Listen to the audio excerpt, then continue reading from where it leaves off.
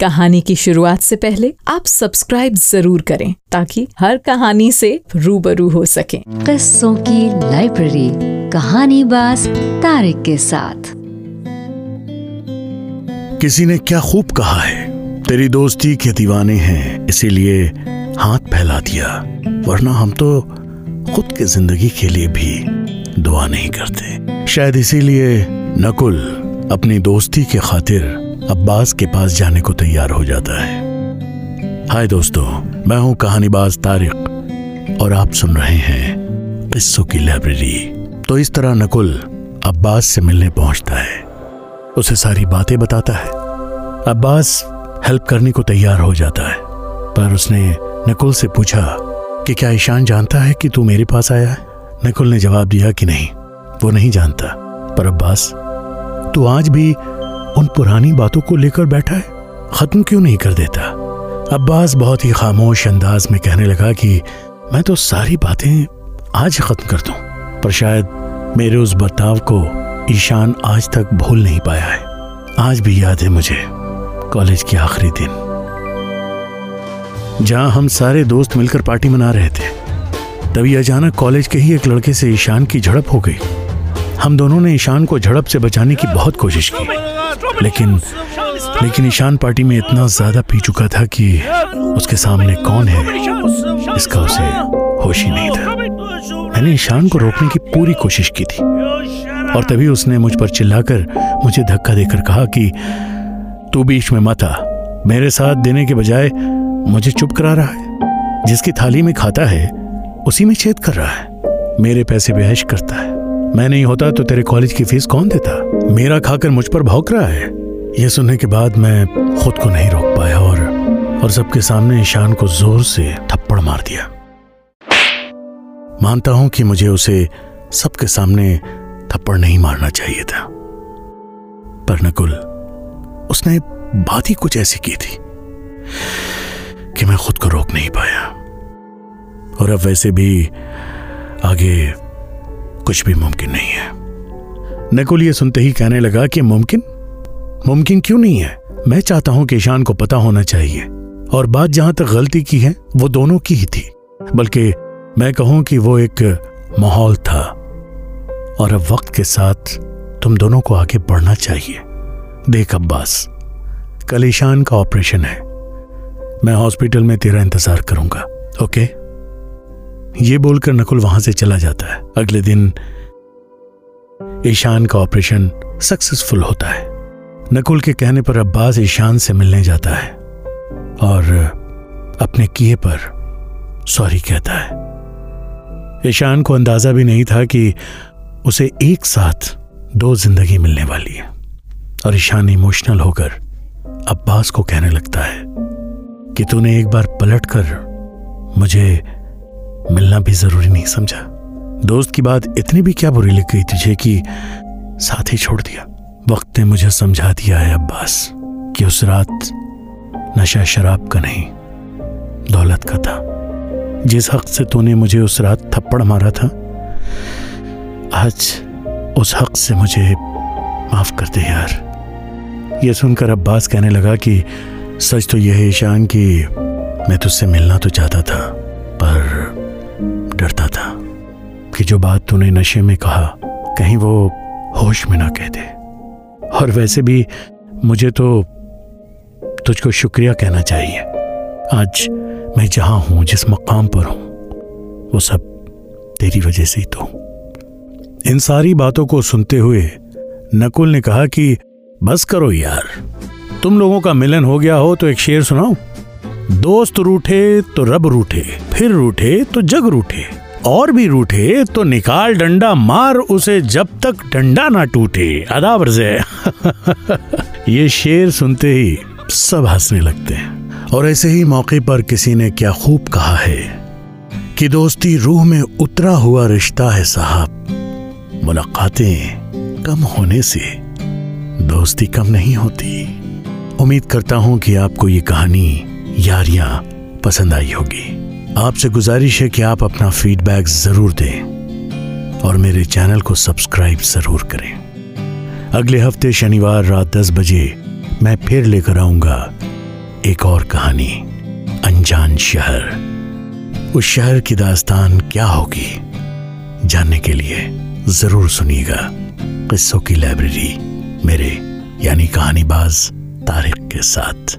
तब तक अपना ख्याल रखें। किस्सों की लाइब्रेरी कहानीबाज तारिक के साथ। कहानी की शुरुआत से पहले आप सब्सक्राइब जरूर करें ताकि हर कहानी से रूबरू हो सकें। किस्सों की लाइब्रेरी कहानीबाज तारिक के साथ। जिस रिश्तों में वजह नहीं होती वही दोस्ती होती है। आज अगर मैं यादों का किस्सा खोल दूं तो आपको कुछ दोस्त बहुत याद आएंगे। हाय दोस्त, मैं हूं कहानीबाज तारिक और आप सुन रहे हैं किस्सों की लाइब्रेरी। हाँ, तो मैं कह रहा था कि जिस रिश्तों में वजह नहीं होती वही दोस्ती होती है। न कुछ पाने की चाहत, न खोने की वजह, बस एक ख्यालात की कश्ती में सवार होकर यकीन के समंदर में डूब जाने वाला रिश्ता ही दोस्ती है। आज मैं आपको जो कहानी सुनाने जा रहा हूं वो 3 दोस्तों की है, ईशान, अब्बास और नकुल की कहानी, यारियां। तो कहानी की शुरुआत होती है जब एक दिन नकुल को पता चलता है कि ईशान की हालत बहुत खराब है। नकुल हॉस्पिटल पहुंचता है और उसे डॉक्टर बताता है कि ईशान की हालत ठीक नहीं है, जल्दी अगर ऑपरेशन नहीं हुआ तो उसकी जान भी जा सकती है। जल्द से जल्द 20 लाख रुपए का इंतजाम करना होगा ताकि हम ऑपरेशन की तैयारी शुरू कर सकें। नकुल परेशान था क्योंकि 10 सालों में हालात और रिश्ते बहुत बदल चुके थे।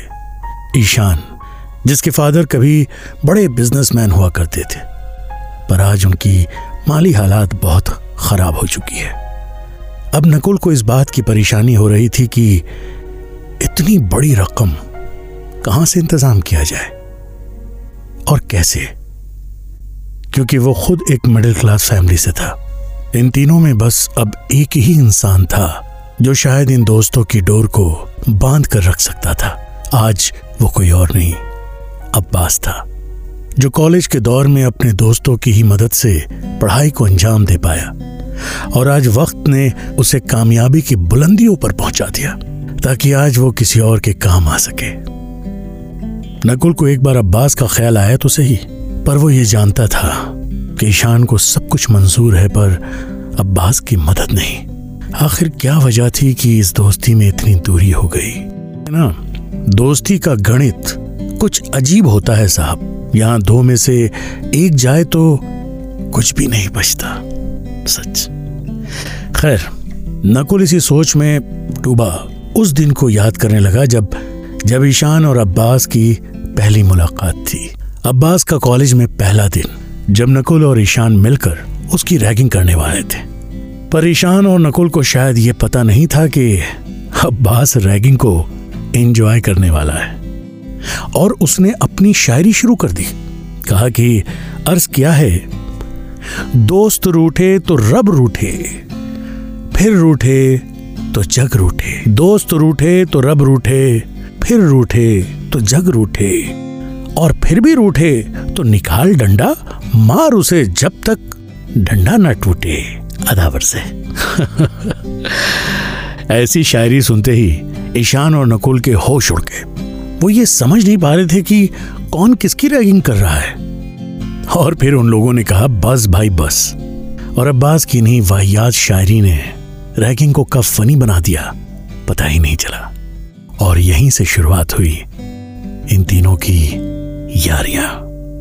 कुछ 3 सालों में इन तीनों ने वो सारी हरकतें की जो कॉलेज में होने को साबित करता है, और ये भी उसी वक्त का हिस्सा है जब ईशान ने अब्बास को एक लड़की के बारे में बताया। उसका नाम था मालिनी। भला का हुस्न, बड़ी बड़ी आंखें और नाक नक्शे ऐसे कि नजर ना हटे, जिसे देखते ही ईशान ने अपना दिल दे दिया।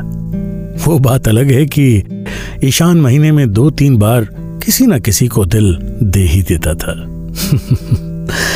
मालिनी की बात सुनते ही अब्बास और नकुल ने ईशान की मदद करने को सोची और ईशान को बताया कि उन दोनों ने मालिनी के बारे में सब कुछ पता किया है। वो भी तुझसे बात करना चाहती है, तुझसे मिलना चाहती है। बस फिर क्या था। यह सुनते ही ईशान को जैसे पर लग गए। उसने अपनी एक प्यार की दुनिया बना ली और अगले ही दिन मालिनी से मिलने कैंटीन जा पहुंचा। मालिनी ने उसे इस तरह वेलकम किया कि जैसे बहुत पुरानी मुलाकात हो। ईशान कॉन्फिडेंट था कि बस अब प्यार का इजहार होने ही वाला है और मालिनी से कहा, हाय। मालिनी ने कहा कि मैं बहुत दिन से आपसे मिलना चाहती थी लेकिन हिम्मत नहीं हुई। पर जब अब्बास और नकुल ने बताया कि आप भी वही सोचते हो जो मैं सोचती हूँ, तो मैंने ही उन्हें कहा कि मुझे आपसे मिलना है। पलटते ही ईशान ने कहा, सच? तुम भी वही सोचती हो? तो कहो ना, जो भी कहना है। मालिनी ने कहा कि ओके, फिर शुरू करते हैं। ईशान हिचकते हुए पूछा, शुरू करते हैं मतलब? मालिनी ने कहा कि हाँ, कॉलेज के सामने नेशनल मेडिकल सेंटर है, वहीं आपको ब्लड डोनेट करना है बस। और हाँ, आप मुझे प्रॉमिस कीजिए कि कल और 10 लोगों को लाएंगे। ये भले का काम है, मेरी मदद करेंगे ना? फिर क्या, ये सुनकर ही ईशान का खून सूख गया। बहुत ही बुरी हालत में उसने ब्लड डोनेट तो कर दिया, पर नकुल और अब्बास को भी इस कैंप में खींच कर ले गया। तभी नकुल के कान में एक आवाज आई, सर, डॉक्टर साहब ने आपको याद किया है। नकुल उन यादों से वापस हकीकत में आ चुका था, जहां डॉक्टर ने ऑपरेशन अगले दिन करने को बोला। अब नकुल के पास अब्बास से मिलकर हेल्प लेने के अलावा कोई और चारा भी नहीं था। क्या सच में नकुल को अब्बास से मदद मिल पाएगी? क्या नकुल अब्बास और ईशान की दूरियों को कम कर पाएगा? इस यारियां में आगे क्या होगा? कहानी का अगला भाग जरूर सुनिए किस्सों की लाइब्रेरी में, मेरे यानी कहानीबाज तारिक के साथ। मेरा चैनल सब्सक्राइब करना बिल्कुल ना भूलें। कहानीबाज तारिक। तब तक अपना ख्याल रखें। किस्सों की लाइब्रेरी, कहानीबाज तारिक के साथ।